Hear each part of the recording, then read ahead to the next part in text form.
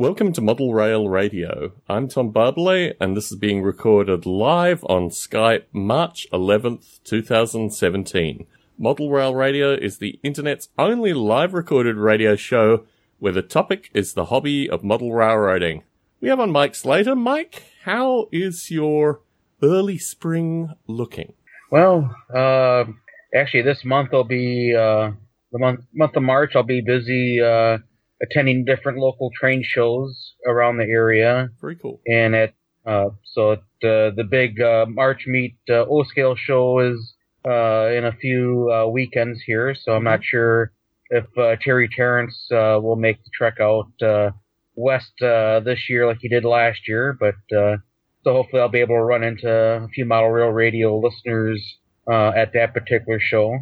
But it's always an enjoyable one. Otherwise, at the end of the month is a show in Rockford, Illinois, and then end of April is a show up in Green Bay, Wisconsin that I go to and walk around. So the O-Scale meet that's held in Chicago annually, do they do any Lionel-related stuff, or is it mainly two-rail O-Scale?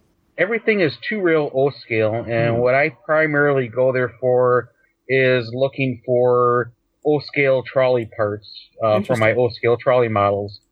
So it's each year I usually find different little bits and pieces to complete models that I've acquired, and so that way I can get those. Otherwise, if I were to go to some of the local shows, I just wouldn't see those type of detail parts at those shows. So it's a great show to find little tidbits. Sometimes I find items that I'll convert to three-rail, and so it's I always kind of have a running joke with some of my buddies that are two-rail O-Scale modelers. They'll buy the three-rail items and convert them to two-rail, and I buy the two-rail and convert them to three-rail. Very cool. Very cool. So, in terms of your trolley models, are you looking for any particular parts, or are you just going to see what's available? Kind of, usually it's just going to see what's available, because you never know what you're going to find. You could be hoping to find particular items and you won't find any of those items, but if I see a part that I know I can use and it's not too badly priced, I'll pick them up and add them to the little hobby store stash, as one would say. The personal hobby store stash, yes. Yes. So you've also been rail fanning, haven't you? A little bit, not as much as one would like to, and this afternoon I had heard that a Cascade Amtrak locomotive that's used out in Washington State and Oregon made the trek east to Chicago yesterday on Amtrak number 8, the Empire Builder, and it headed back today on Amtrak number 7, the westbound Amtrak Empire Builder. So I was able to photograph that. But otherwise, I don't know if it's just the cold weather that we've had, or the kind of going between warm weather, cold weather, that just haven't really had the ambition or the interest to go out train watching. But I am making plans with my rail fan friends, and at the end of the month when I go down to Rockford, Illinois, the afternoon we'll spend the afternoon and early part of the evening train watching down in a community called Rochelle, Illinois. Certainly. Which is a real big hotbed of train activity. So yes. I was going to actually ask you about the Rockford show, because this is one that you attend regularly, right? This is an annual show for you.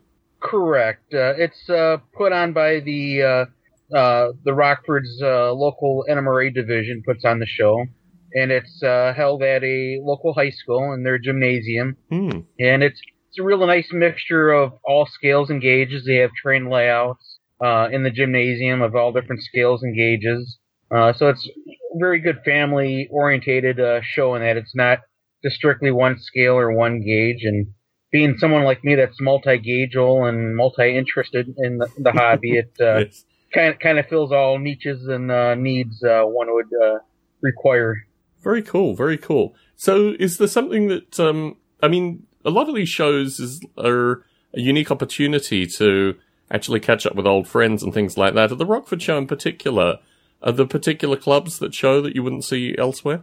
Actually, there is quite a few layouts that I usually will only see at the Rockford show, or Cool. one or two of them may trek up to the Madison, Wisconsin train show. But it's a lot of different dealers and club layouts that you don't see up here in Wisconsin. Very interesting. Very interesting. So, in terms of your own club, in terms of getting the club layouts together, is there anything that you're working on for the summer? Well, one of the major things that I'm working on, and in fact, I had my one buddy kind of send me a message and told me, hey, we have to get together so I can teach you how to do overhead wire on the trolley modules, because we'll be doing a show at towards the end of May. Cool. And my modules that I'm constructing are very vital to the setup. So hopefully, if not by the end of this month, sometime middle of next month, we will he'll start teaching me the art of the overhead trolley wiring for all the soldering and all that. Yeah. So I'm actually very looking forward to that, because it's something I've always wanted to do since my teenage years, but Cool. never had the ambition or the person that I would know how to do it to teach me how to do it. So it's actually looking very much forward to that. But otherwise, besides that, I've been acquiring different trolley models, and in fact, one model that I had acquired some time back that belonged to a gentleman that I knew that passed away probably about 20, 25 years ago. I think might actually be a model that may have been a cover shot on Model Railroader magazine. Wow. So it looks a lot like the trolley that he was working on when he was stationed in Panama. But Interesting. the gentleman worked for a short period of time for Kalmbach Publishing as an illustrator, and he had a lot of his art sketches of trolleys and other items that appeared through the magazine in the late 40s, early 50s, before he moved on to other companies to do illustrations for their manuals and stuff like that. So Interesting. But the trolley model looks a lot like the one that I have in my possession. So the only thing that I can't determine if it exactly is the one model or not is in the photograph he's still working on building the trolley model. So it doesn't have any of the lettering on the trolley model, but it appears to be painted, and the way it's painted in the same tones as the model I have. So it'd be kind of interesting if it is or if it isn't, but it's just kind of an interesting little model now. Do you care about the provenance? I mean, you've mentioned it. Is this something that you can track down, perhaps? Well, it's really hard to do, because only the gentleman that built it would have probably have known. And of course, like I said, he's been deceased now for several decades. Yes. One model that I also own in the American 00 scale also may be a possible Model Railroad magazine model also, because the gentleman, I guess, built 3 or 4 of the particular models, and right now my model that I own is the only one that is known to still exist out of that gentleman's collection that he had built back in the 1950s. Very interesting. Very interesting, Mike. Well, while I have you on the line, Model Railroader obviously passed a milestone this month associated with the 1000th issue. Have you had a chance to have a look at it? I actually purchased the issue, and I've paged through it. It's not as interesting, in my opinion, as something like their 40th or 50th anniversary issues, which seem to be a little bit larger in size. Certainly. But there were some decent little articles in it. And in fact, what kind of drew me to that trolley model again, which brings back full circle, is that the cover shot was listed as one of the magazine subscribers' write-ins for one of their favorite issues. Certainly. Yes. Yeah, no, I found it quite interesting. I mean, Model Railroader is a unique publication. I think for people that don't come to the hobby in this country, for people that know the hobby internationally and then come to Model Railroader as I do, I'm in the vast minority, obviously, I find it quite a curious publication in parts, and certainly the 1000th issue didn't disappoint in that light. But also I appreciate that this is a long history, a long legacy, as you say, of people that have been deceased for, a few decades now, that contributed to it and a high point of the publication. And no, I found it very interesting, actually, because it had a strong, I don't know what we'll call it, like a throwback to the history of the publication, which I always find interesting. And you have a unique perspective because you also maybe unwittingly collect the models that have appeared in the publication. So, yeah. Yeah. Very interesting stuff, Mike.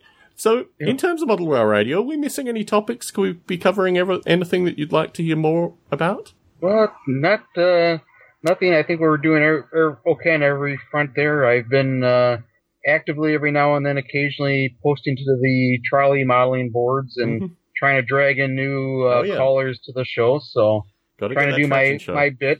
Yep. Well, even if it's just one or two guys every couple months that call in, it's just trying to get some new people to get some new takes on the show. And for the regular listeners that listen to the show, call in. It's a lot of fun. Don't be afraid to. Yes. And I didn't realize that you hadn't previously laid trolley wire. I thought that came with, like, collecting trolley models. But that's interesting to me that you hadn't previously done it. Does the gentleman use, like, wire tension and stuff, or spring tension to get the cables at the right tension? Or what kind of techniques are you looking forward to learning with that? Well, that's one of the biggest things. If you were to look back in older issues of Model Railroad magazine, people used to take a 1 gallon bucket and put sand in it to add tension onto the trolley wire. And everybody that I know that has operating trolley layouts don't have any tension on the wire. It's basically, they'll probably pull it tight as they're laying it, but there's no additional tension added to the wire. Interesting. So interesting. Yeah. So that was one of the things when Jim Rent designed the North Shore Catenary Tower kits for his product line. He went to me, because he was using the laser board. Yes. How much tension do the guys put on their trolley wire? I'm like, I don't know. I've never seen anybody ever put tension on their trolley wire. And my one friend that I've been trying to have him call in, he actually used some of those catenary towers on his trolley layout, and wonderful. He has no additional tension on them, and they work beautiful. Interesting stuff. Well, thank you for calling in, Mike. You're always a wealth of information, and thanks for kicking off the call today. Always a pleasure chatting with you. Well, thanks a lot, Tom.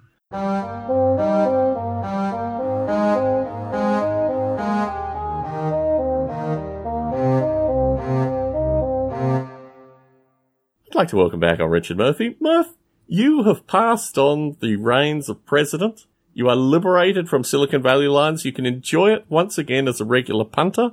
What is going on with Silicon Valley Lines currently? Well, we're coming up to having a Bay Rails event coming up Thursday. Oh, yeah. We recently hosted an LD OPSIG operating session, and on Thursday we're having a bonus session for Bay Rails operators. Certainly. We also have had a failure in our JMRI server and an emergency replacement with a Mac Mini from the previous Mac Pro, yes. Which caused a little bit of consternation. It turned out we actually had everything backed up in Git for those that know software. Git is a way of keeping a version of your current code, and turned out that Dave Falkenberg and Chris had actually backed up everything to Git at the time, and we got everything back. It was a matter, though, of we had a different version of JMRI, which had a different way of talking to our iPads, and many of our iPads are actually kind of old. Certainly. And so Dave had to get a more current version of, IOSocket, I think it was, the library. And he tied that in last night, and everything works wonderfully. Wonderful. And we're back up and running with a less power chewing server. So that's really a great thing. Yeah, the server was vintage itself, right? It was my old 2006 Mac Pro. Yes. And so I brought in my old 2008 Mac Pro last night in order to be able to read the disk from it because it had died. And we confirmed that we actually had everything, and then Dave was able to move on from there. So it was a lot of great work on Dave last night, saving everything, making sure everything was up and running. And actually, things are a lot more performant right now, which is really good to see coming up to this operating session. Yes. Model Rail Radio's own Dave Barraza, I believe, is going to be attending the operating session on Thursday. So, oh, great. I'll see him then. Most definitely. Most definitely. So, in terms of your home layout, we've been having floods recently. It's affected your part of the world more than most. How's your layout looking? The layout's doing really good. I ended up with only two leaks over the layout in non-prototypically wet places, which was kind of nice. I actually worked a lot on Caliente during this last 3 months or so and fleshed it out to the point where there are no open grid places where trains can fall to the floor. Wonderful. Always positive. Also, yeah, and actually with a lot of influences from Ray Turner, who has gone through the club layout at Bayshore and done a lot with getting ground cover on and ballasting and that kind of stuff. I looked at it and going, I can do this, including the fact that I'd actually painted the track work and that kind of stuff. I did the same thing at my home layout and started to get some actual color to the layout. Very cool. And it's made quite a difference, and it's really inspired me to get going a lot more on it. At the same time, I also I ripped out a lot of my upper staging, trying to simplify it so I don't need to fear running a train around the reverse loop up top that's 6 feet off the floor. And I'm starting to put everything back in place for that now in a lot simpler track work, a lot, hopefully with a little bit more room and that sort of thing. Very cool. Very cool. Yes, I wonder about your part of the world through the floods. I mean, obviously a road was knocked out and various other things. So it's good to know that you're still able to transit from from your work to your home to Silicon Valley lines. That's always good. Always good. Actually, I probably worked from home for about a month and a half. Ah, that's how you did it. Interesting. Because I think I got some of the Silicon Valley lines emails. But yes, your part of the world was certainly quite isolated through the recent flooding. For a while, there was no way out of town. Always a good start. Yes. Many of the locals actually appreciate that. Like, this is a thing of pride for them that they can't leave in these circumstances. So. Well, it's kind of interesting when you see, people in Sunnyvale that are without power and they're freaking out after a day. And it's kind of like, well, that sounds like Monday to me. Yes. And, we're ready for that. We have generators and that sort of stuff. Luckily, Comcast doesn't usually fail me even when the power's out. Very cool. Very cool. It was quite impressive the number of people that contacted me through the flooding with their concerns. Obviously, the area that I'm in had flooding as well, and quite sizable flooding, but thankfully Shea Barbalet was not affected, not impacted through that, but a number of folk further south and a number of folk further north were. So not a nice period of time. What was happening with your drains, Tom? I'm not sure. How would one put it in a child-friendly podcasting format? I would use the term fecal geyser to actually describe the phenomena. I think that's the way you describe it. Let's put it this way. My tenant's house, which thankfully isn't tenanted currently, 18 months ago, the same phenomena happened, but we actually had tenants over that period of time. And more recently, thankfully, we didn't have tenants. And let's just say, I'm going to wait till the summer months to do the full cleanup. But I don't know. WWDC is actually going to be happening in San Jose this year, and coworkers have threatened to come and visit me. So I've got to probably tidy things up in that kind of time frame. But let's just put it this way. There's only so much high-pressure stuff that you can deal with. And thankfully, having put in the work and having gotten the city out half a dozen times, it sprayed them in the face a few times as well. So, but the terrible thing about this is that through the flooding, a lot of that actually passed down to a neighborhood further south where they were literally swimming in it. So you can't really, I mean, it was pretty horrible here, but thankfully it was isolated and not particularly. As we all say from management experience, it all flows downhill. Yeah, something like that. Under high pressure when it rains in San Jose, it appears. But, so other projects I'm looking at, I'm making a couple track cleaning engines out of some mid-80s level Athearn AC 4400s, I think, or something like that. Interesting. And I'm playing around with putting a Raspberry Pi Zero in there with a camera. so that not only can I clean track, but I can see what I'm cleaning, hopefully by the end of it all. So we'll see how that goes. I'm not promising anything yet, but that's one of the more exciting things I'm starting to do. Of course, I was prodded on that again by Dave Falkenberg because he is all things Raspberry and Arduino and all that kind of stuff. He might even be categorized as having a bit of a Raspberry Pi problem, right? Like, or fetish. He should go to Arduino Users Anonymous or something like that. I mean, he seems to purchase them in a kind of serial fashion. My suspicion is every aspect of his life is now automated by said microcontrollers and processors. Exactly. There is that.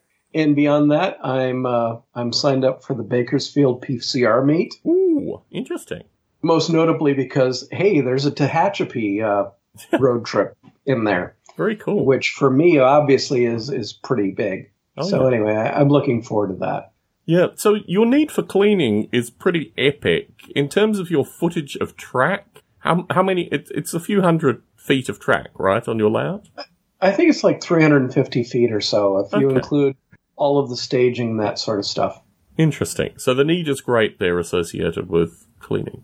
Yeah, and the other thing is you really want to put a track cleaning car in front of the powered engines so that they don't go through something that's dirty. Yeah. So I was getting a little peeved at putting track cleaning cars in front of engines and shoving them through and thought, well, if I put a couple dummies up there, and I'm considering actually using those to also help pick up power so that it kind of combines across the lash up.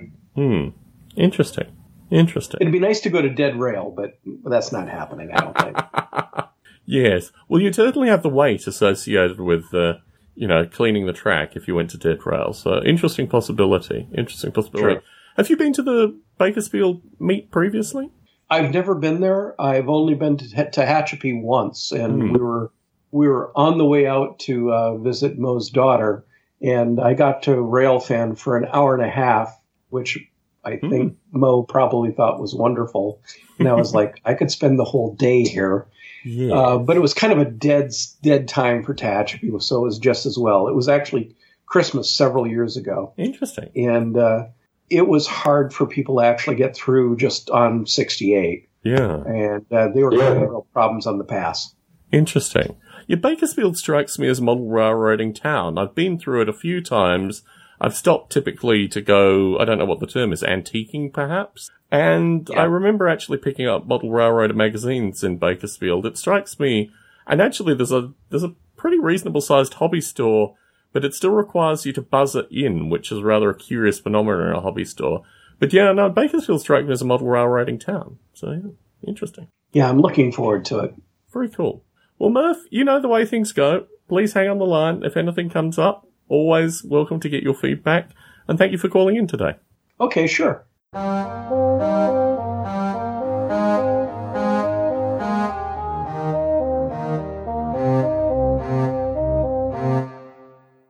I'd like to welcome back on Matt Goodman. Matt, when we last spoke, you had a process in place, potentially caused, potentially instigated by Mrs. Goodman, associated with getting your layout in a state where people could actually see trains running for a very particular event in your neighborhood. How is that process going? Well, since the last time we talked, I've made a little bit of progress. Christy has put some roofs on one of the mock-up buildings, Very cool. Container Corporation, which was a straw board factory.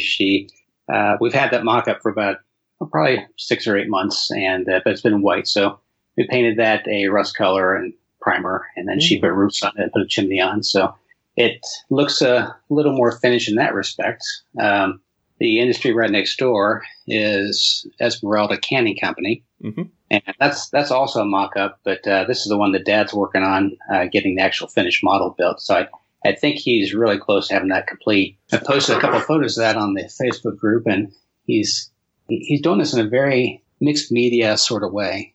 The structure is basically chipboard, so think of the back page of your legal pad, for example, something of that weight. And then on top of that, he has used a context cement to adhere drawing paper.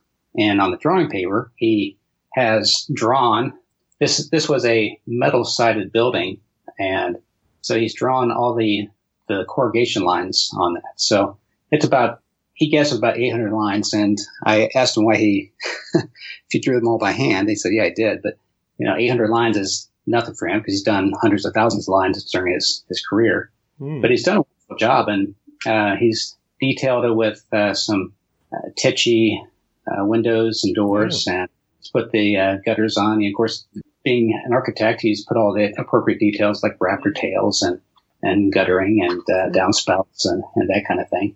And last time I saw it, I'll see it again tomorrow. We have a family thing going on tomorrow, but I should say he's also made this thing so it's disassemblable. He's one of these guys that likes to be able to take the roof off too and get rear. But it's really all the details, almost all the details except for like the doors and windows are all sketched on. Even the weathering is just shaded on with a pencil. Cool. And the hand truck lines from where the guys were drawing the hand trucks around out to the loading dock. That's all drawn on. The sign above the whole building is drawn on. It's really, really cool. So we'll see. I talked to Jim Gore briefly about making sure to stay stable because Jim Gore, of course, is the expert of cardstock modeling. Oh yeah. And he seemed to think it'd be okay as long as it was reinforced. So since then, Dad has put taken some foam core board and cut about an inch wide and glued that around the inside as a rib. So we'll see. We'll see how it holds up. I've gotten a couple feedbacks from a few forums that they're not certain that it'll hold up because I think most people think that cardstock is equal to warping sides and so forth. I was also that viewpoint. I trust Jim Gore when he says no, as long as you assemble it correctly, it shouldn't be a problem. So we'll see in 20 years. Certainly. Well, if anyone should know, it should be Jim Gore. So yeah, probably that's true. Sage advice there. So in terms of actually running trains. Yeah, that's not much further. I think last time I talked, I can't remember if the guys, I know some guys down Portsmouth that came up and we started a kind of a mass feeder soldering event. And either I was just planning that last time I called in or it just happened. I can't recall. But so that's done. So there's about 30 feet of track that has all its feeders on. And then I still need to get the buses in. I've got all the track laid through Circle, but at least I'll intend to lay before the event. And this has been a slow process because I'm using Central Valley ties, which require that they're plastic ties, but the rail goes on separately and you have to bend over the ties, the spikes, those plastic spikes on each tie, bend it over to hold the rail in place. And so that has gone kind of slowly. Now the next 30 feet, I'll still be using the same ties, but I'll be using a much more expedient anchoring process. I'll just be spiking it directly to using regular spikes to hold the rail down on top of the ties. I'll post some pictures for that later, but that'll hold the ties in place. It'll hold the rail in place, make it runnable and so forth. And then I'll worry about bending all the spikes over and the detailing and so forth. I'll wait for that later this summer. Yeah, it's going a little slower than I'd hoped it would be, partly because I've been learning on the fly because a lot of stuff I learned on the shelf layout applies differently when you're talking about 30 or 40 feet compared to 8. So I'm learning some of that, and I struggled with how I was going to solder the feeders on for a while, at least in the scenic part. I struggled with that. So I finally found a process I think is going to be both very discreet and rugged. So what's your technique there? Well, I've decided to go under the rail, and this is something that the guys from Portsmouth suggested. Initially, I kind of resisted it because it requires you to anchor the way we did initially, we're soldering the feeder onto the rail first, then placing the rail in position. And the trouble with that is if you don't get the hole drilled through the sub-road bed exactly the right spot, by the time you drop the rail on top of that, you'll have either to unsolder it and resolder it, or so forth. So if you're only 1/16th of an inch off or 1/8 of an inch off, it's going to cause a problem.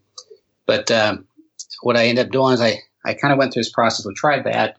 I had one soldered that way, and I wasn't really satisfied with that. So the next one, I tried soldering onto the side of the rail, just in a very low profile kind of way. And that was okay. But then these particular ties have, in the molding, they have rail clamps modeled. And rail clamps are the little pieces that are anchored around the base of the rail that bear against the tie. And the purpose for them in real life is to keep the rail from creeping in the direction of the traffic. So the next couple of feeders, I shaped them like a rail clamp and basically hid them in plain sight. So I bent it around the rail base, made it look like the molded rail clamp on the opposite side of the rail. And that worked pretty well visually, but it was a little bit tedious because it was close to tie. I had to be careful not to melt it. I was trying to hide this in plain sight, making it look like half of a rail clamp. So half on the outside of the rail was the plastic molding that comes with the tie, and then I cut off the other half on the inside of the rail and replaced that with the feeder.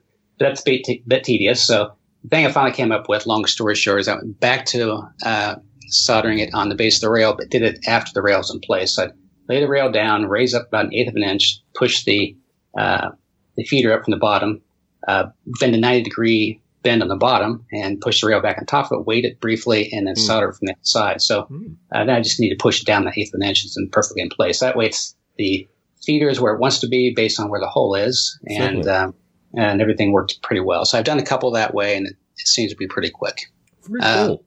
Yeah, so that was working through that helped out. So going around the rest of that curve should be a little quicker.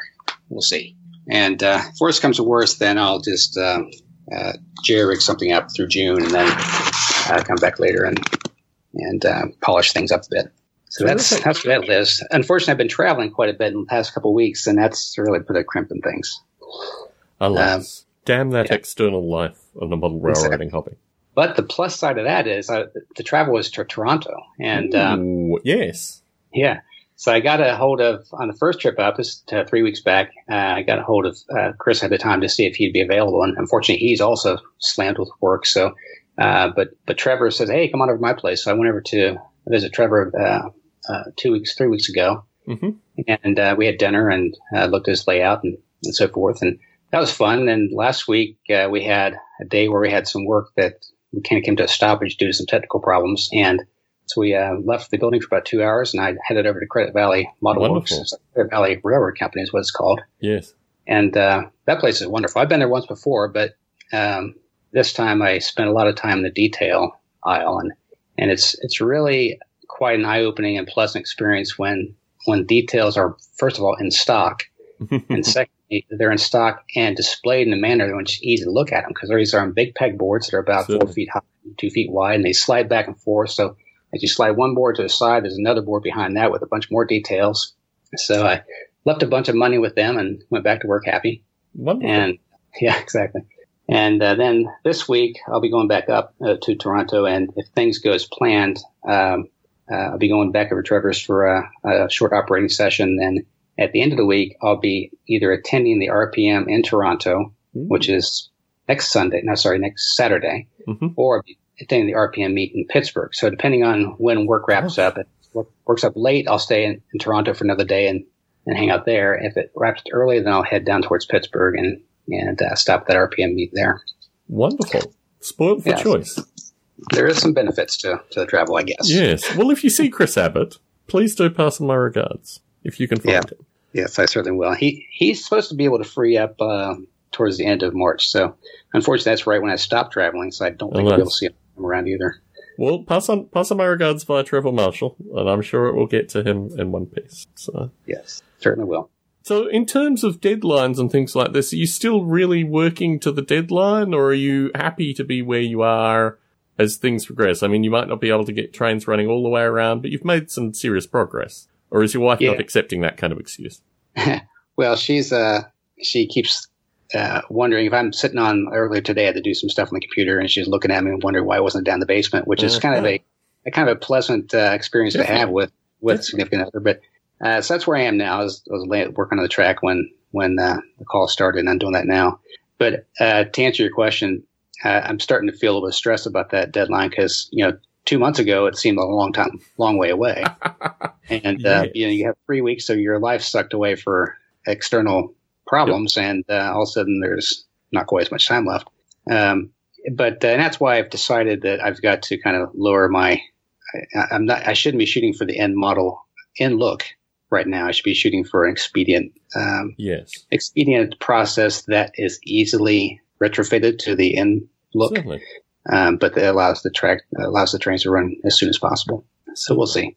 But yeah, there's still a lot to do. I got to get that done. Once that's done, the three things I want to have done is having the track running, or the loop running, and also have some finish up, so it kind of finishes off the edge. And if time allows, I want to do some scenic finishing on about 2-foot stretch of the layout, so that people who visit will see that that model railways aren't just bench work and track; they are bench work, track, and potentially scenery. I'm expecting a lot of these people to be the first time they've seen something like this. So I want to try to leave as positive impression as possible. Certainly. Yeah. Matt, it's always a pleasure. It's always a pleasure to get your update and get a sense of how things are going. And please keep posting YouTube and photos and everything that you do, because I think it's inspirational for a lot of people. Excellent. Okay. Well, time to take care, and we'll talk to you soon. Thank you, Matt. Talk to you soon.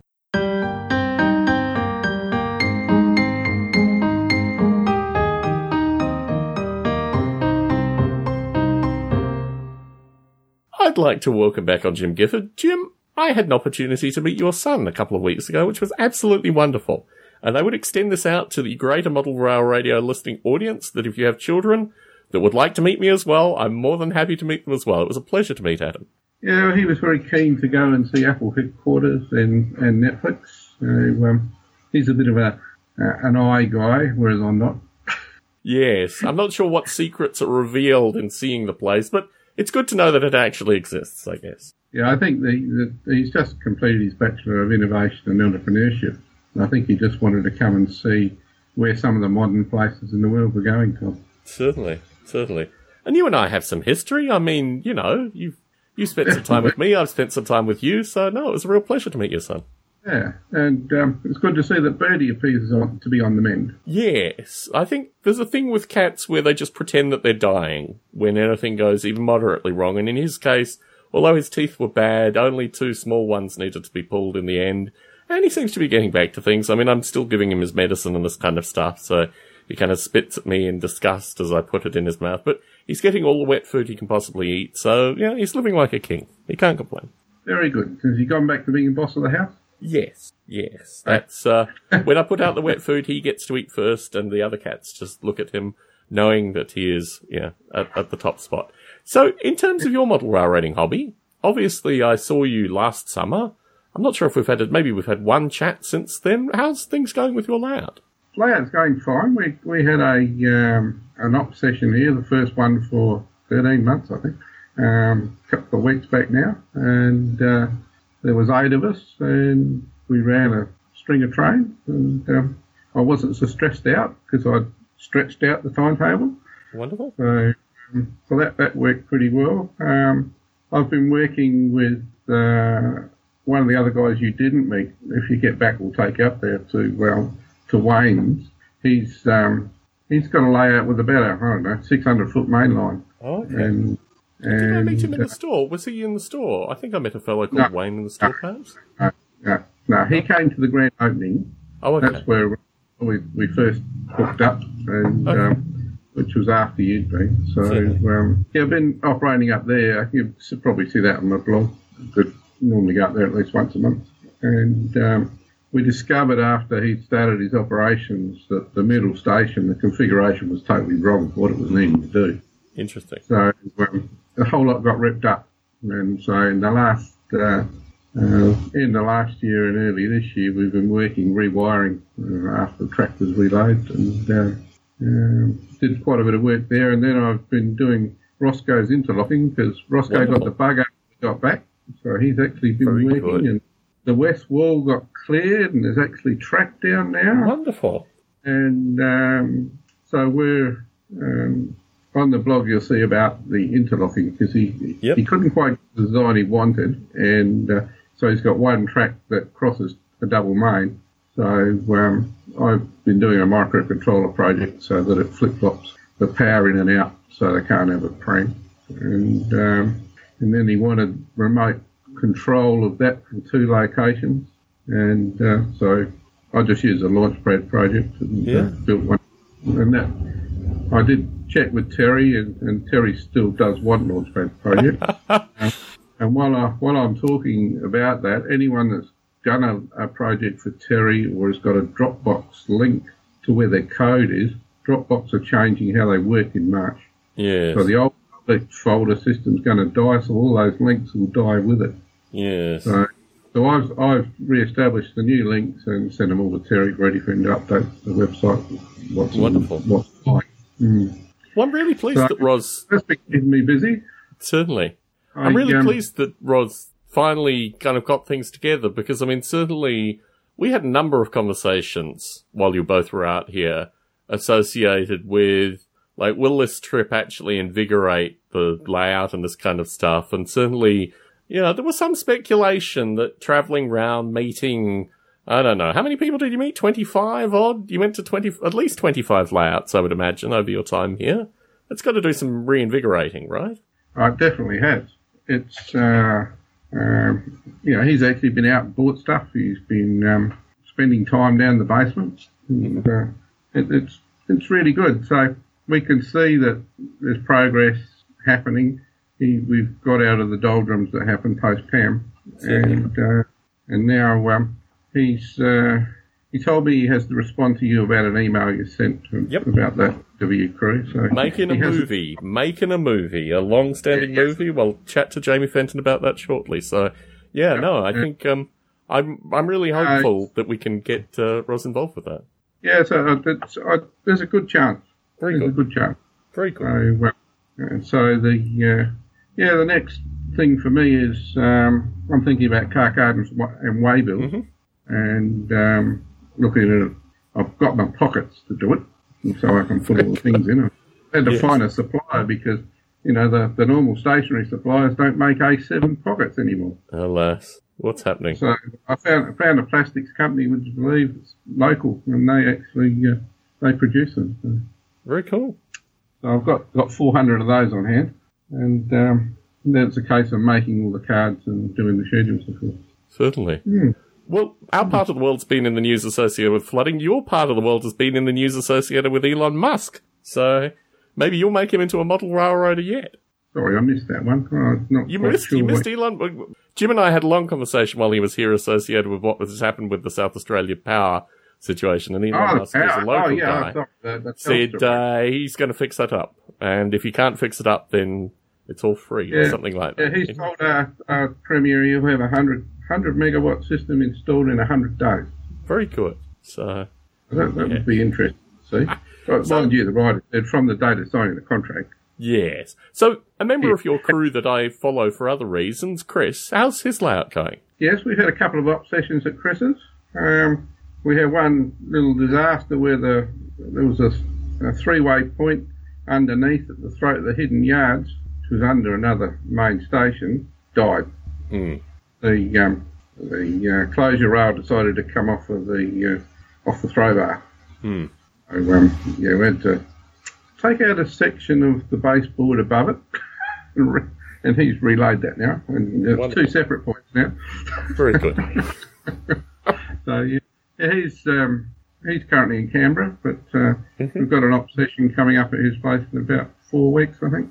And he's told me there's something he wants me to address with JMRI at his place. So, but no, the JMRI team, I had a glitch before Christmas when they put out one of the things and it wasn't starting correctly. And I'll tell you what, they were very, very good. Oh, yeah. The technical guys did it, and they said, here, go get the daily build from here and see if this works. Test this, test that. So, yes, very good. I have one issue. I had the MTH PAs, which I was going to use for my daylight, and when we put them on the layout, after I got them programmed properly, I actually managed to program Proto Sound 3 with the DCC speed table, so they matched the others, so that was good. The only problem was, when we put them on the layout, the two locos were drawing 1.8 amps. Ooh. Yeah. Cool. So that was killing my booster, which is a 2.8 amp continuous booster, with everything else that was going on. So they've been gutted, and they've now got lock sounds in them. Interesting. So very expensive locos, though. Yes. Are you attending the narrow gauge convention just to catch up with people? Yes, I am. I'm hoping to go to Jim Gore's clinic. Wonderful. Yeah, so, Peter Reeves from Tarragon, you've had on the show once before. Certainly. And Ross and we've taken a cabin in the caravan park over there. Wonderful. And, we're going to the full show, including the Bellarine steam train trip on the Monday. Great. Well, I'm looking forward to Facebook updates. I'm looking forward to a lot of photographs. Okay, we'll see what we can do. Yes. And then I'm going out to Peters for a week, and we're going to, Ros is going back on the overland, back to Adelaide, on the Tuesday morning, because that stops at Geelong. Yep. And I'm going up with Peter back to his place, and we're going to have a week of little Arduino projects. Wonderful. So I'm branching out. I've joined the YouTube Model Railroad group, where they've got an Arduino tutorial going on for model railroads. So that's actually worth doing it. They're actually having a beginner run each of the sessions, and they're fortnightly. They run for about 2 hours. Right. But everything's done at beginner rates, and they've got 2 mentor programmers that are sitting on the side to provide, expert advice. Wonderful. And I was finding it really interesting. So I'm actually going to, for the first time, I think I might even use some of the internal timers and things, which is a little bit more complicated than I've attempted with the Launchpad. But the interrupt, they're teaching us how to do interrupts and how to do serial extensions using SPI or ASPI or something. Mm-hmm. So you've got two pins and you can get hundreds of inputs and outputs. So wonderful. Yeah, so I'm a bit keen to learn a bit of that.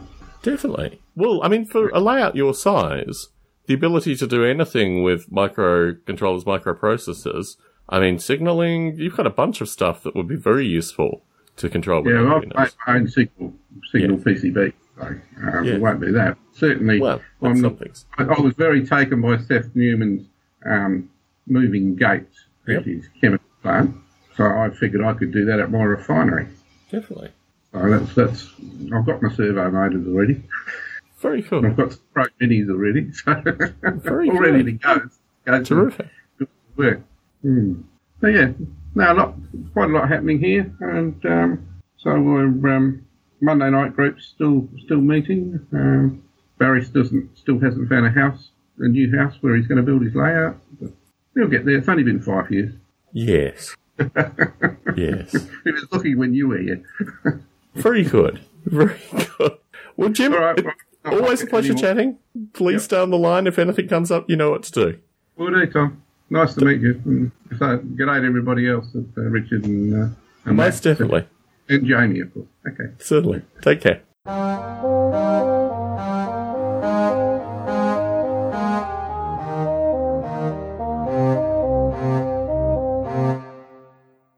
I'd like to welcome back on Jamie Fenton. Jamie, you and I have been in some correspondence associated with a group of the model rail community that I've discovered through doing model rail radio.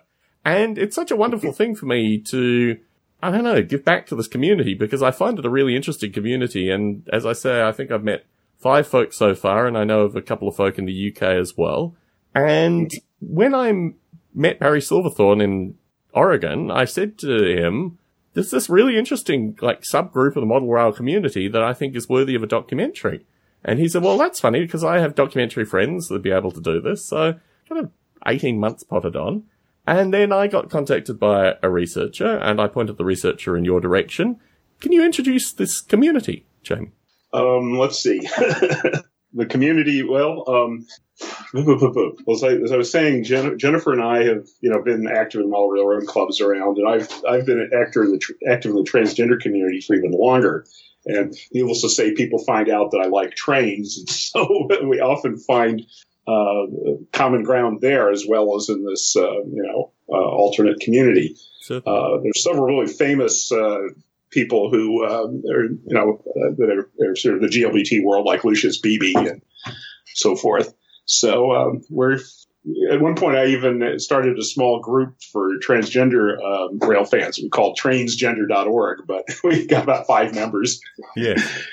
So we'll find out more about it. I mean, there's our model railroad club in the South Bay. He's got sort of a contingent of gay people and stuff. And, so it's I think it's a common thing for people who are maybe a little bit different when they're growing up and they get turned on to trains and they carry it forward like most of us have. Yes. Sometimes a little bit of a hiatus. So we'll see. Yes. Okay. I mean, the thing I found interesting was just by doing model rail radio, I obviously created a community. And one of the things that the documentary researcher asked me is, how big do I think the term transgender is the self-identified term, right? Oh, yeah. Yeah, I mean, I had it as a domain name for a while. Yeah. The transgender community, I've had a unique perspective on this thing, because obviously people come, they want to talk to me. So, I mean, the fact that I've met 5 people in this community and know of 2 others, and just in terms of the size of the participants of Model Rail Radio, indicates to me that this actually could be quite a reasonable sized community. I mean, you've collected a group in the Bay Area, but I know folk obviously in Australia as well, and also in the UK. So, yeah, I think it's going to be really interesting associated with actually potentially bringing folks together in this community, but also getting a sense of how big the community could be, because I don't think anyone's actually done a surveying of it previously, right? Oh, I don't. Yeah, well, they're finally starting to do surveys of this for transgender people in general, just in the last few years. And you have the usual problem, which is that most people don't want to be found out, or at least haven't until recently. And so it's hard to get good survey data. But as I say, there's a leader in the transgender community who's a very generous donor and stuff, who's named Julie Johnson, who turned out to be the president and general manager of the Illinois Railroad Museum. And she sort of transitioned publicly and then went through a horrible political battle at the Railroad Museum, which had her not have resigned for some of the positions, but she still was supported it and so forth. And I could think of I know all kinds of other people I could talk about, but I shouldn't, because they're not like completely out of the closet yet. But you'd be astonished how many people that you would probably know their names in one context. They'd be rather famous in this other one too. Certainly. Yeah. And I mean, I think that's the thing that really interested me. I mean, certainly, Ros and Pam in South Australia were the first couple that I met. And I've got a lot of time. I mean, Ros came and stayed with me. I've got a lot of time for Ros, and obviously Pam passed away, unfortunately. But yeah, it just struck me that this is I work at Netflix and I watch LGBT documentaries, and they're rarely lighthearted. They're rarely about people's hobbies. They're rarely about these kind of things. I mean, obviously this is a community that has suffered a lot of violence, a lot of persecution, and most of the documentaries focus on that. So I do another podcast with an LGBT activist, and when I mentioned this community to her, she was very excited, because most of the documentaries associated with LGBT folk are pretty heart-wrenching. And this actually is potentially a very light-hearted but interesting, surveying of a community that I've been very lucky to be able to discover through doing Model Rail Radio, of all things. So, yeah. Yes, well, hopefully there'll be more consciousness of this emerging. I think I was talking about Lucius Beebe as being kind of our patron saint, if you will, who quite famous author and rail fan who's also gay, and you have to basically travel around the United States in a private railway car, taking lots of pictures and stuff. So he's sort of one of our mentors. We'll see. I mean, I suspect as people learn more about it, and maybe eventually there'll be some sort of special interest group of some kind or something. Certainly. Well, yeah. I mean, I hope that they will be able to travel. I mean, I hope they'll be able to get down to Australia, and I hope they'll be able to see the folk in the UK as well, because I think the perspective of this hobby as being, I mean, when I started Model Rail Radio, in particular through the elections, because I'm friends with a lot of people on Facebook, I appreciate that this hobby has a broad set of political perspectives. There's no typical model railroader, right? There's basically a variety of people that all love model railroading, and they come from all particular walks of life and all particular perspectives. But one of the things that was interesting, I mean, I talked to people in the community about this documentary.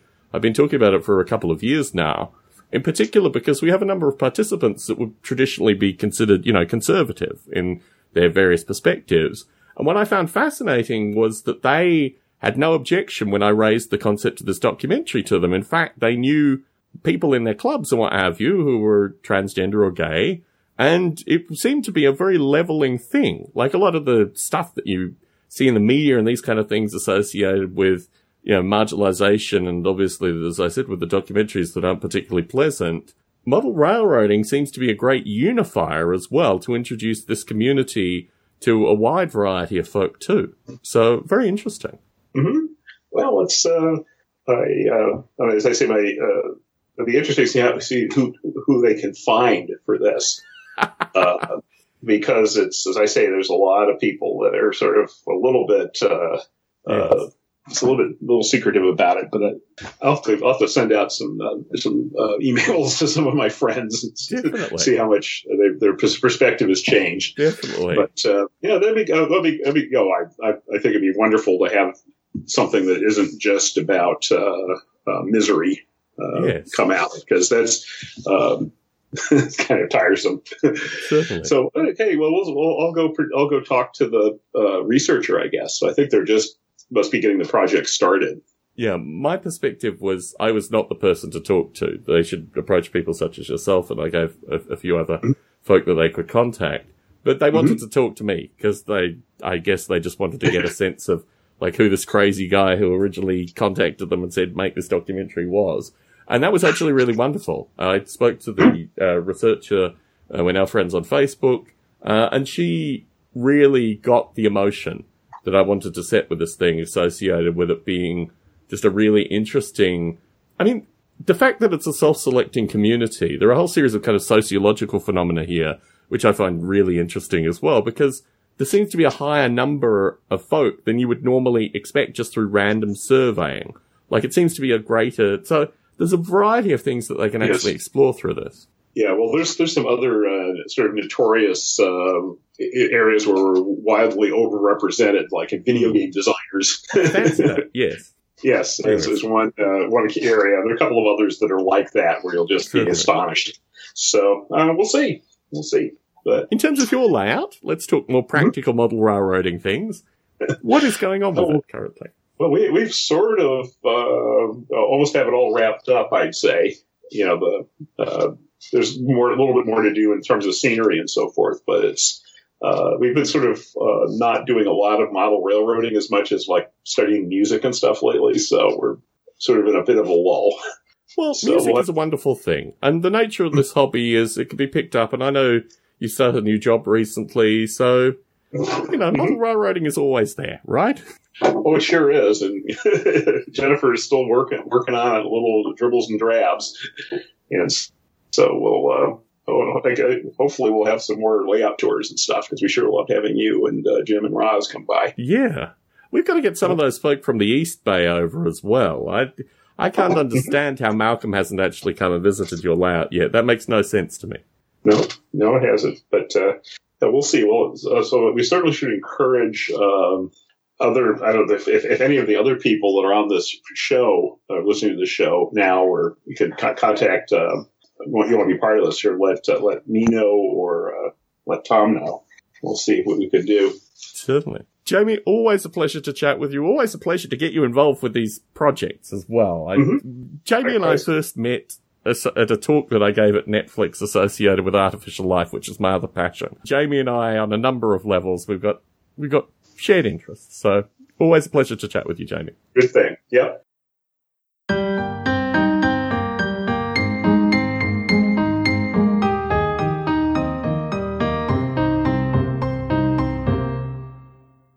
I'd like to welcome back on Gregory Baker. When we last spoke, you had created a module for a club which kind of invigorated the local club. How's that going on? What's going on with your model railroading hobby? Oh, things are going pretty good here up in the Northwest. The Fremo's kind of taken on a life of its own. The guys out of Spokane have really taken to it. I've got actually a couple of modules that I'm going to sell to the local train club, because I'm not able to participate as much because of my work schedule, and I've been traveling a lot. So I've started a few projects, started a few modules, and I figured it'd be better to sell them, make a little money, and get them out of my garage so I can do something else. Interesting. So how's that going? Oh, pretty good. It's just the having the time to actually finish them up. All I'm trying to do is just get track and the basic wiring done, but been a very hectic year so far, so I've not been able to actually get them completed, but I guaranteed them that they'd be done by the end of the month because we have a setup here in Lewiston, Idaho. So I need to have them, or we're going to have a big gap in the layout. That's not going to work very well. No, it isn't. So what's the show in Idaho? In Lewiston, Idaho, you said? Yes, it's just our local annual train show here. The local club puts it on. Kind of more of a flea market style train show. And then the Fremo, the last 3, well, this will be our 3rd year, has built a rather substantial layout. They keep taking more and more space over. So it's been a pretty good little weekend, a good show, and everybody enjoys just having an opportunity to run their trains and run on the Fremo layout. Very cool. Very cool. So it's kind of bring and run kind of affair. Yes, exactly. So when you last called in, you were talking very much associated with the club and getting folks involved and that kind of stuff. Is that still working out? Is people still building modules, or what's the situation currently? Yeah, there's still quite a few people building modules and joining in. So we, there's a big jump there at the beginning. I think we went from 1 or 2 of us to, I think there's around 20 or 30 between Spokane and northern Idaho that are building modules. And every show, there's usually 1 or 2 people that kind of show interest. Oh, that's really neat, and then you never see them again. But we are getting 1 or 2 probably new participants every, 3 or 4 months. We're getting somebody else interested in building a module. That's still pretty good. I wouldn't be ashamed. I mean, I think the nature of anything is people tend to get interested in stuff, but the people that make the commitment, there's always a ratio between those that say they're going to be interested and those that are actually going to make the commitment to do it. So I think you're probably encouraging them in the right direction. Well, and that's what I've noticed too, is you'll show somebody Fremo, like, this is great. And, they've got other projects, and then they come back 2 years later and they want the information, and, just being there to be able to provide it to them. And that's what we do. So it's worked out pretty well. So in terms of where you are, Idaho, I'm just trying to think, when's the next national going to be in your neck of the woods? Will it be in 2 years' time, 3 years' time? I think the closest one is going to be in, I want to say Santa Clara.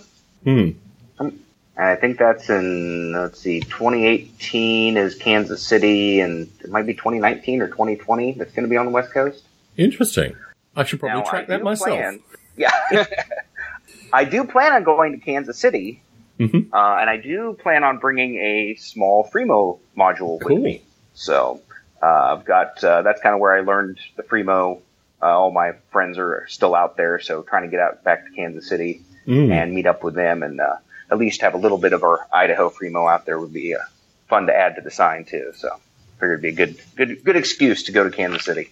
Certainly. And in terms of the nationals, is it a case where I guess you can find whatever module setup is there and just let them know that you're coming, right? That's the way it works. Yeah, it's been set up, I don't know how many years it's going on now, but all they do is you sign up on the Yahoo group, they just change the date and the location, and whoever's the person in charge just starts monitoring it and kind of changing the names on it. But once you signed up for that national Yahoo, the NTS, Fremo, you just get the information. So I'm getting information for Orlando, but I'm not going, so I've just been deleting them. But it's there if anybody's interested. So we have a few listeners in your area. Folks who are interested, how's the easiest way to make contact with you? We have a webpage, so it's the Idaho-free-mo at Weebly.com. And then you can look us up on Facebook, too. It's just Idaho Fremo. We're actually up to like 75 or 80 people that are on our Facebook page, so that's always cool. Good. That's really cool.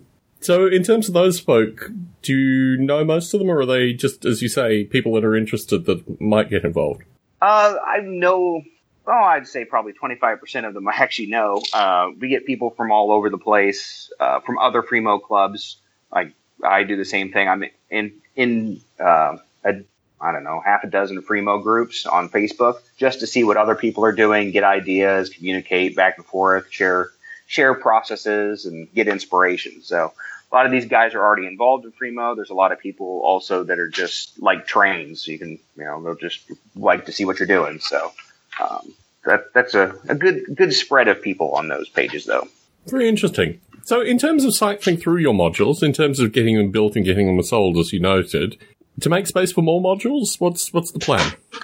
Well, I have an 8-year-old son and a 4-year-old daughter, and Fremo's great, but it's not really conducive to kids at that age. They want to see trains go in circles. Mm-hmm. So my next plan, and we've discussed this, so we're going to build a 4x8 layout with the intention that it's going to actually be 2 8-foot by 24-inch modules that will be placed back to back. So that you can operate it as a 4x8 layout, but at a later date we can take it apart and make it maybe a shelf layout out of it, or maybe even convert it into some sort of hybrid Fremo module. So is the aim basically to get your children involved with the hobby from a very young age, basically, to get them involved with potentially scenery, running trains, this kind of stuff? And that's the thought, too. My son's shown an interest, and we're working on actually a few projects right now. Cool. And originally I had said that he could have one of those Fremo modules, but it's just a straight piece of track and there's no switches on it. And there's nothing to do. And I was sitting there looking at it going, I think it's going to hold his interest more, and also his sister's interest more, if they can actually see a train go somewhere and actually do something, and they can actually be more involved in the whole process of building a layout all the way from bench work to scenery. Interesting. Yeah, I was hoping that Ron Close would call in tonight, and he's one of these people, and there are a few, there are a few in this hobby that involve their children in such a way that the children actually become really empowered, like become model railroaders, basically, through this. Always interesting the way folks get their children involved in the hobby, too. So, interested to hear more about that as it progresses. Get these modules done, make some room, and we'll get started on that next project. Very good. Very good. So, as you listen to Model Rail Radio, are there any things that we could be talking about? Any topics that you'd like to hear more about? Oh, as always, Tom, you do a great job of facilitating everything, and the variety is always great. I think you do a great job of getting everything covered, and just keep up the great work. Thank you. Well, you know what to do. Stay on the line. If anything comes up, please jump back in. Always a pleasure chatting. All right, thanks.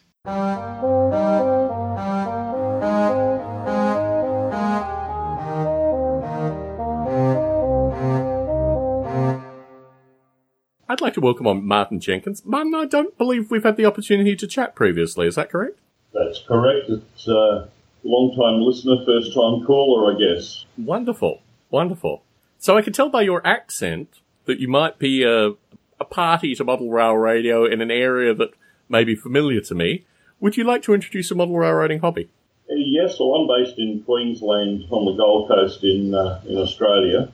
I don't particularly model one particular scale or anything. I've got N scale, HO, ON30 and G scale in the front yard. So as my wife says, it's not a hobby, it's an addiction. The HO layout I'm running I'm building a shed at the back of the house, which is all fully lined and air conditioned.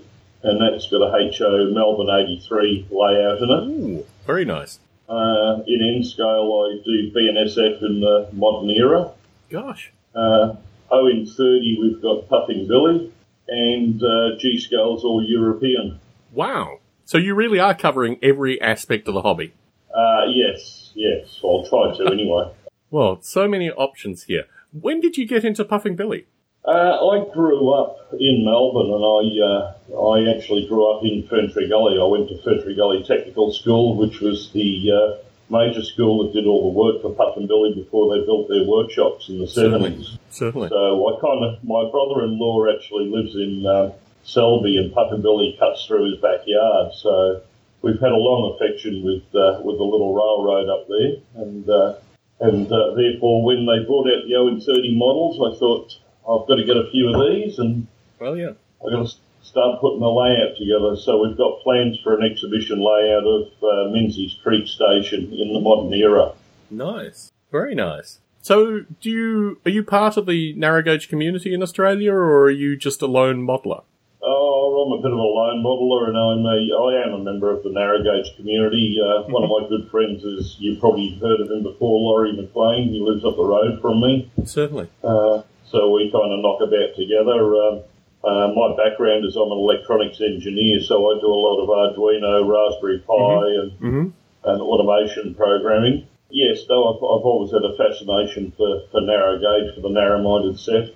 I'm actually heading down to the narrow gauge convention in a couple of weeks down in Geelong, and I think I'm doing 2 clinics down there. So, gosh, so you're not a lone wolf modeler at all. If you're doing, you mean you're attending the clinics as opposed to doing them, or are you doing them? No, I'm actually facilitating the clinics. I'm doing one on the new Raspberry Pi and the new Sprog board that's come out that plugs directly into the Raspberry Pi 3.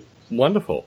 And I'm doing one on, there was a very rich chap that lived out in southern New South Wales that had a very large O-scale collection. I'm doing a presentation on his layout and his collection. Wonderful. Which was Mick Williams. It's the tea house that was in Wollongong. So let's talk about Melbourne in the early 80s and modelling Melbourne in the early 80s in HO, because that just, to me, sounds absolutely wonderful. How long have you modelled Melbourne in the early 80s, and how big is your layout? Okay, the layout is in a room that's 8 metres by 5 metres. Okay. It's a triple deck layout. We've got the bottom deck is the form-up yard and the Melbourne City Loop. So I've got to have one station. It's all under construction at the moment. Okay. So it hasn't been running, but that's going to have Flagstaff Station, which is one of the Melbourne City Loop stations there.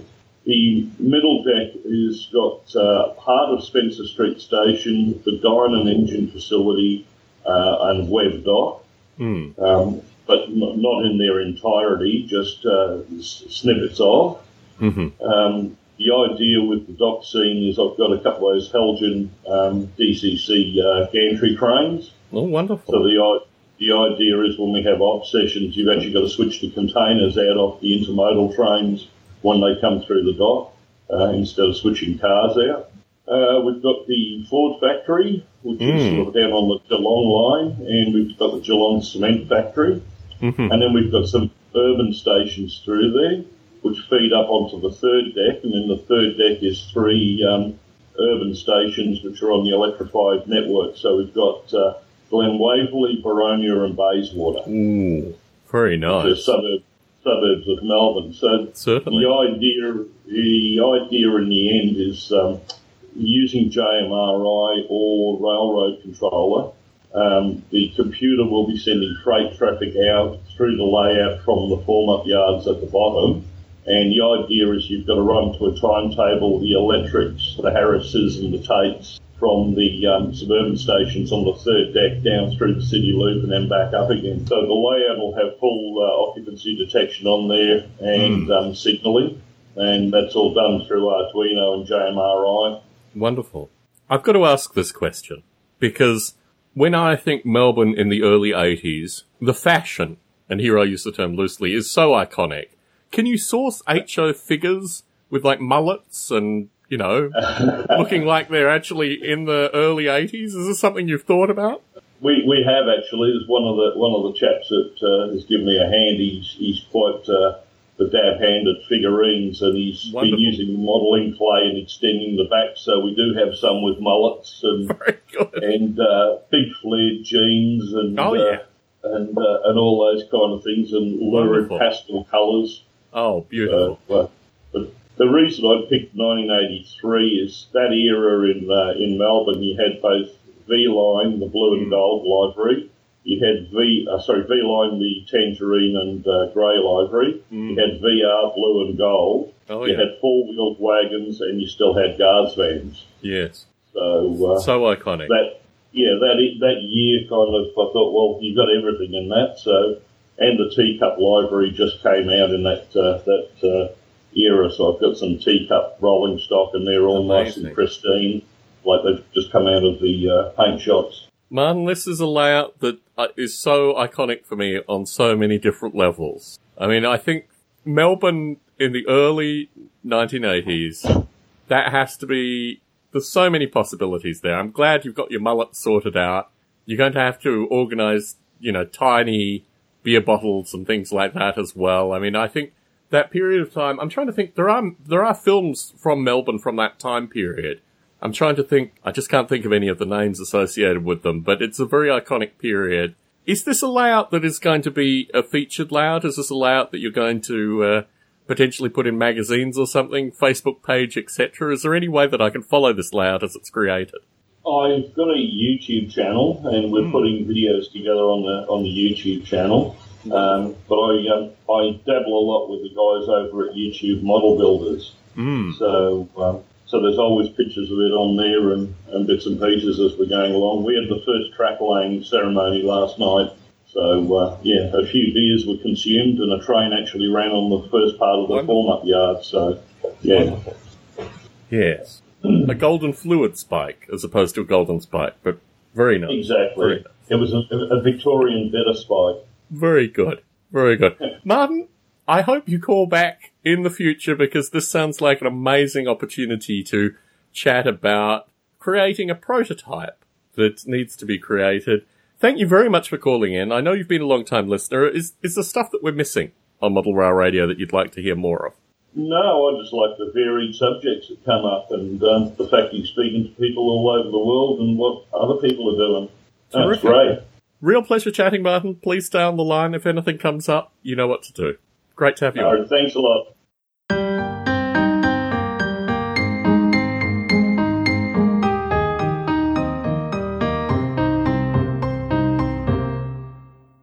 I'd like to welcome back on Dan Pickard. Dan, back to back with Martin Jenkins. Do you know Martin?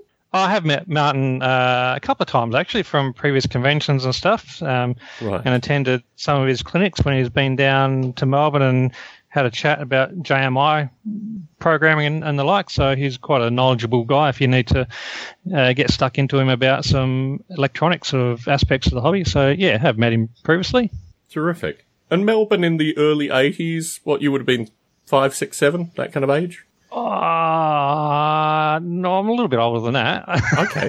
I'm 42, so okay, so iconic. I would have been like 10, 12, something like that. But I would have been living in Adelaide during those sort of periods. Okay, so. I forgot that. I'm sorry, I forgot you were an Adelaide boy.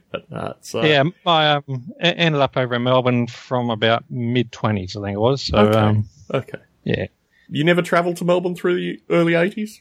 I did come through as a child with holidays with my parents, and certainly can remember it was quite a contrast moving from the Adelaide city to the Melbourne city, where it was quite a bit daunting when you come into the skyscraper streets of Melbourne compared to Adelaide, where the highest building would have been probably 5 stories, I think, at the time. Certainly. So, but yeah, it did have memories back then of riding some of the Melbourne rail network and trams and the like. So, I must confess I don't actually ride trains all that much often these days, apart from preservation stuff. It's a sad thing in the hobby. I lamented when I caught up with Andy Dixon. I love riding by trains. In fact, I go out of my way sometimes not to fly and go by train.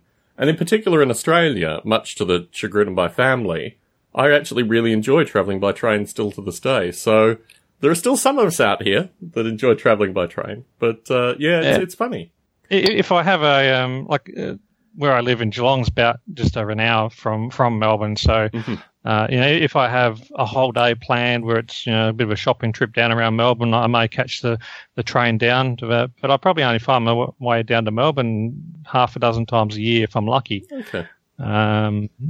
And where I am, I'm local to everything else, so I really don't have much need for public transport. Certainly. Which is lucky in one way, but there is an aspect which I suppose you're missing out on in a sense. So. Yes. Well, when I'm in your part of the world, which will probably be sometime in the next couple of years, I will certainly take some public transport up to your part of the world, because I'd really look forward to meeting you. My father is actually moving to Melbourne this year, so he'll be there for a few years at least, and I've got a wide variety of friends and family in the area, so I'm really looking forward to spending some quality time in Melbourne. You have more important things, however, to talk about Model Rail Radio, the Narrow Gauge Convention, coming up very shortly. Yeah, Yeah, it is sneaking up. It's been quite a while since we had a chat, and I've probably been meaning to jump on, I reckon, for the last 8 months. Yeah, but I've missed you a couple of times. You've gotten on the call a couple of times, and we've had people talking. Well, the last time I tried to get on the call was that inconvenient time that my computer decided that was the ideal moment to do some massive Windows update. Of course. Which ended up knocking out my computer for about 3 hours while it chose to do that. And since then, every show has sort of seemed to have clashed with whether I've been away at an exhibition or NRA meetings or other sort of personal sort of bits and pieces. So finally found a time where I've got nothing else to do at the minute. Definitely. So let me know what's been going on in the world of Dan Pickard. Modelling wise, why not? I have to admit, not a hell of a lot, to be honest. With my role in sort of what's been organising with this Australian Narrow Gauge Convention, that has been quite a time-consuming effort, and I had grand plans of what I was meant to be bringing along to this show. There was going to be the little Welsh layout, which we'd probably discussed quite some time ago. Yeah, definitely. I had plans for a large diorama and a structure, and also the little 90mm challenge piece, which we've got as the contest specialties. At this point, I actually finally did about 20 minutes work on a 90mm challenge this morning, and it's my studio space is quite difficult to get into at the minute because there's so much other stuff stored in there. Yeah, the plight of a railroader. Yeah, there's just boxes and bits and pieces crammed in everywhere, and it's a bit tricky to get in there actually do any modelling at the moment. So my place has become quite the storage place for everything narrow gauge convention related, seeing I live probably less than a kilometre from where we're hosting the venue. So Certainly.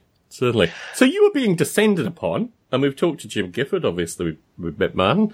We've got Jim Gore coming down, obviously the professor. We've got a wide variety of previous Model Rail Radio participants that are going to be heading to the Narrow Gauge Convention.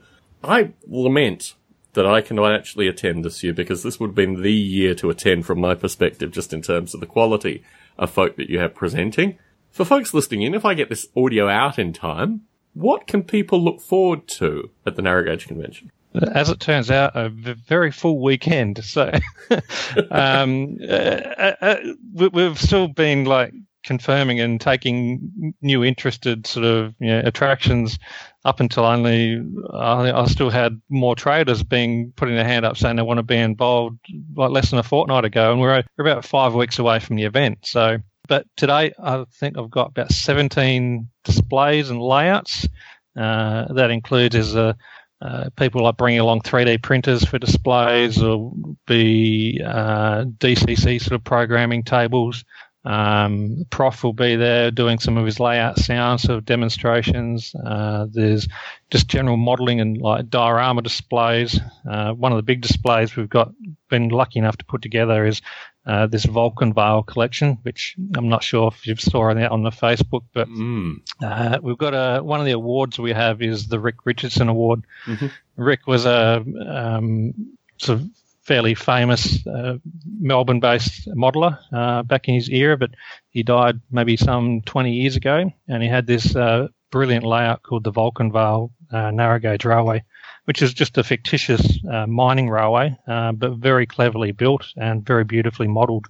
And the layout itself was disassembled, I'd have to guess, probably at least 10, 15 years ago now, something off the top of my head. And I wasn't aware what had happened to most of the layout, and as it turns out, a lot of it was preserved by one of his sons.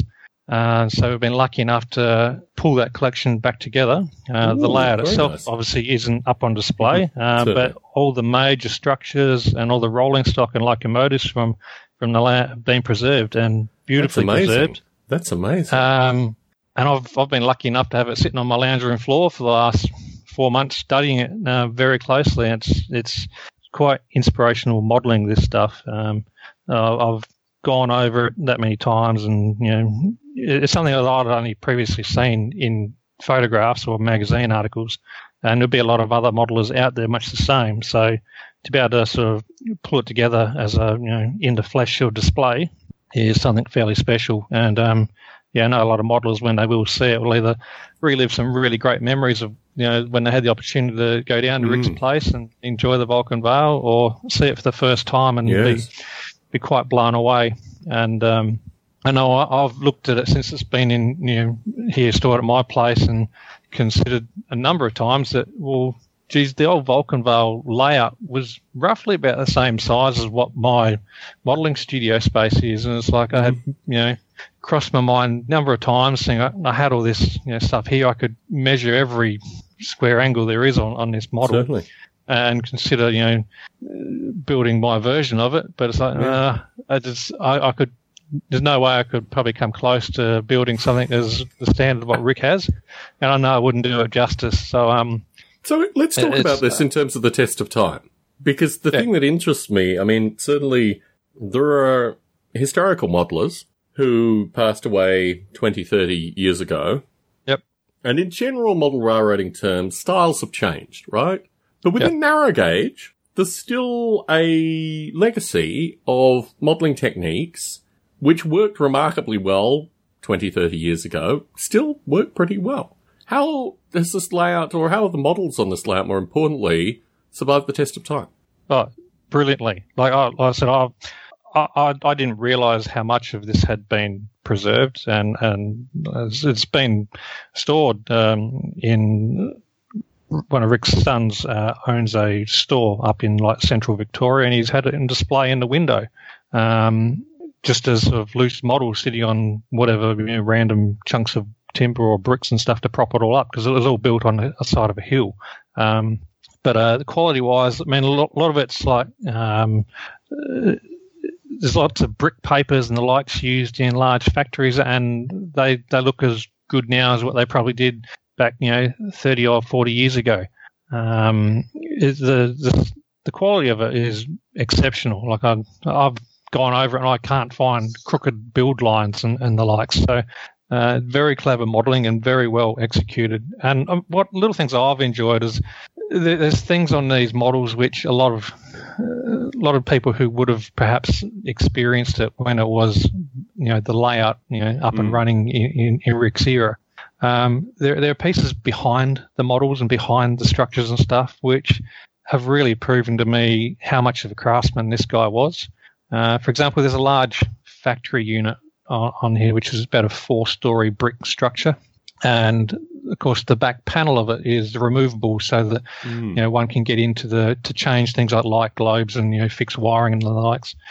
Now most common people will probably stick a scrap of timber on there, just something to mask the back of it. But there's even craftsmen gone into the little timber knob, which he's fashioned as the locking device. And, I know I personally would have just used any scrap of timber I got, but no, this has actually been shaped down, and it's just little features like that. It's like, yep, this guy was, dead serious about, certainly maintaining his craftsmanship from front to back and inside out of his models. So, it's been, just very inspiring sort of modelling to have sitting at close hand to enjoy, and looking forward to having all the attendees have a chance to get up close and personal and have a chat about it.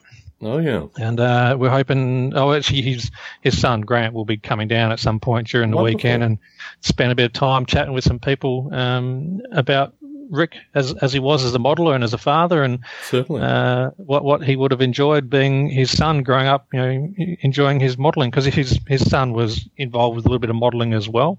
Not so much these days, because he's far more sort of busy as an adult with real world sort of activities. So was quite a competent modeler himself. So he had learnt a lot from his son. So looking forward to him coming down to see how the display all goes together. And it's a feature I'm certainly proud to have at our convention. Yes. So no, this is amazing. This is amazing stuff. It's interesting actually that you note it was in a window and it wasn't sun faded or light faded from being in that window. It would have been protected by a veranda, I think he's got out the front. So I don't know that it would have got a lot of full sun. Wonderful. Wonderful. But yeah, just sort of pleasantly, he had the shop he had was a fairly general sort of knick-knack and antique-y sort of store, so it kind of fitted the bill as something attractive to put in the window. Yes. So it's all been boxed up in cardboard boxes, and what probably my consuming part has been, like, rather than getting any of my own modelling done, as I said, this layout was all based on the side of a hill. It was all like large quarry sort of cliff faces. So all the structures were built into the side of the hill. And once they've come off that hill, we had to find a way to actually get them propped up neatly so that they display neatly. So there's been a lot of work go into building some display bases so that everything can sit up neatly and transport easy and be a bit easier to sort of carry around. And because some of these they're big structures. I mean, one of the pieces alone is about nearly 5 feet long. There's a large, big sort of trestle bridge leading into like a mill section. The factory is probably a big cumbersome piece, which is about 3 feet by 3 feet almost. So they're big, imposing structures, and but just with a huge amount of detail, as you note. Yeah, and look, even just going over this, there's hatches and water lids and stuff which pop open, and windows which tilt, and there's just so many little features where roofs that come off that I would have never known had come off to get access. And what's really been impressive for me personally has been the accuracy of the build. You think in this day and age where we've got the luxury of things like laser cutters, where it can be, highly engineered. Back then this was like, well, you just be accurate with your hobby knife, and there are little pop-out sections which are press fit for, holding in where light globes and the lights would go. And the fit and the build is immaculate. And that alone has been impressive, and then you sit back and look at the whole model and get impressed even further again. So certainly, I mean, Australia, I've mentioned this periodically through recording Model Rail Radio, but Australian model railroaders, particularly of, as you say, 20, 30 years ago, in the US there have always been plastic kits. There have always been kits for, relative prototypes. You can kit bash what you can't get.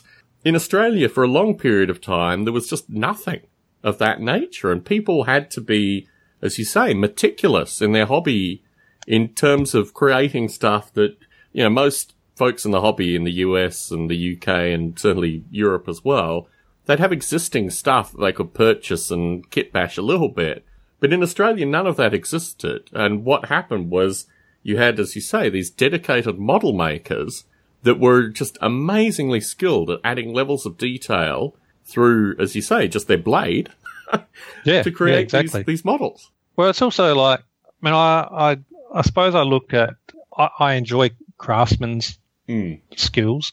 I know a lot has certainly changed in recent years with, world access, through the internet and, the improvement of manufacturing sort of outlets and stuff through laser cutting and milling and, molding and casting sort of, abilities of, manufacturers worldwide. And I suppose you look at, if I look at something like, the narrow gauge and short line Gazette magazines, now I loved all the older editions, because what was displayed in them was, work done by guys that were craftsmen. They didn't have all these luxuries of kits and, pre-built, ready to go sort of pieces. There was so much more scratch-built skill in that, and then it sort of things changed, and then you start becoming more and more ready to run availabilities or dress-up kits or detail parts available, and a lot of that skill side of it tend to sort of slip a little bit, and modelling became a little bit more convenient. Yes. I suppose I can look at some of the likes of Rick's modelling here, and you can see, well, here's a guy that he would have. I know he had a collection of gazettes because they're sitting next to me at the minute. They're going to be part of an auction. He's got 20 years of gazettes, which I got my feet rested on, which are they're going to be certainly part prior to the internet, but certainly still part of a community. Yes. Yeah, but like we couldn't just jump online back then and say, I like that kit, I'll order that and I'll have it delivered here in a fortnight's time. So anything that was in those sort of magazines, he would look at the photos and get inspired by it and then build from that.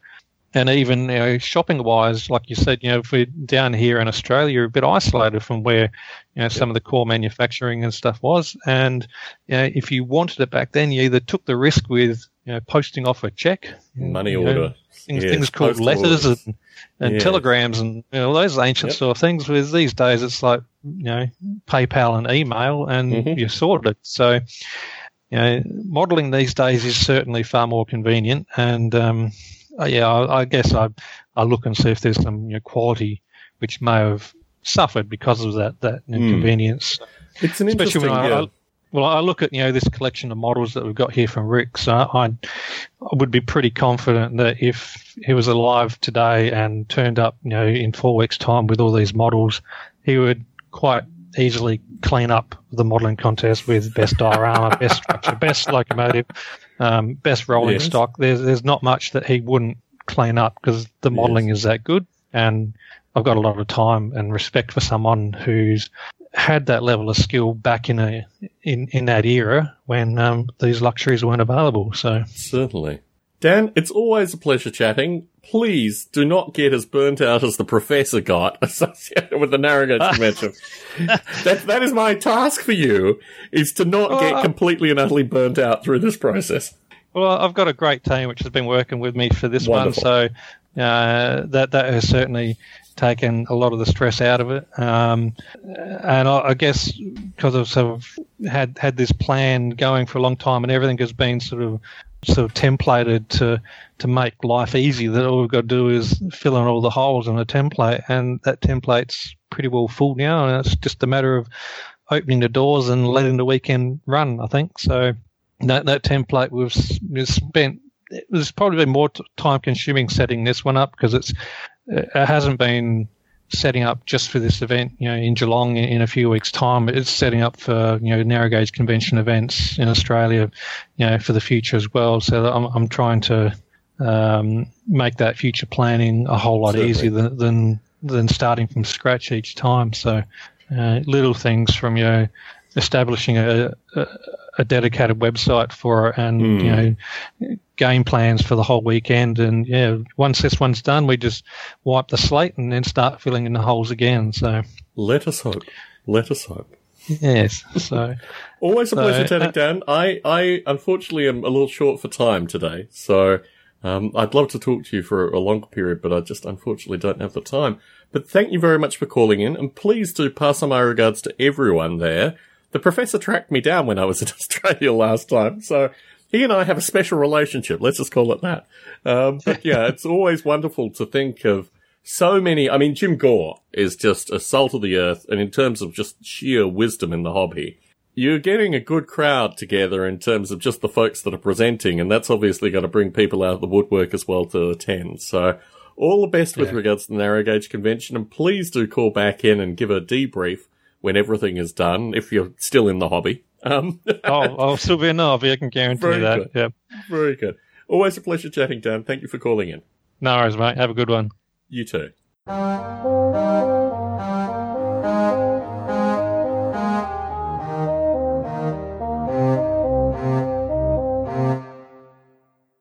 It's been another Model Rail Radio, folks.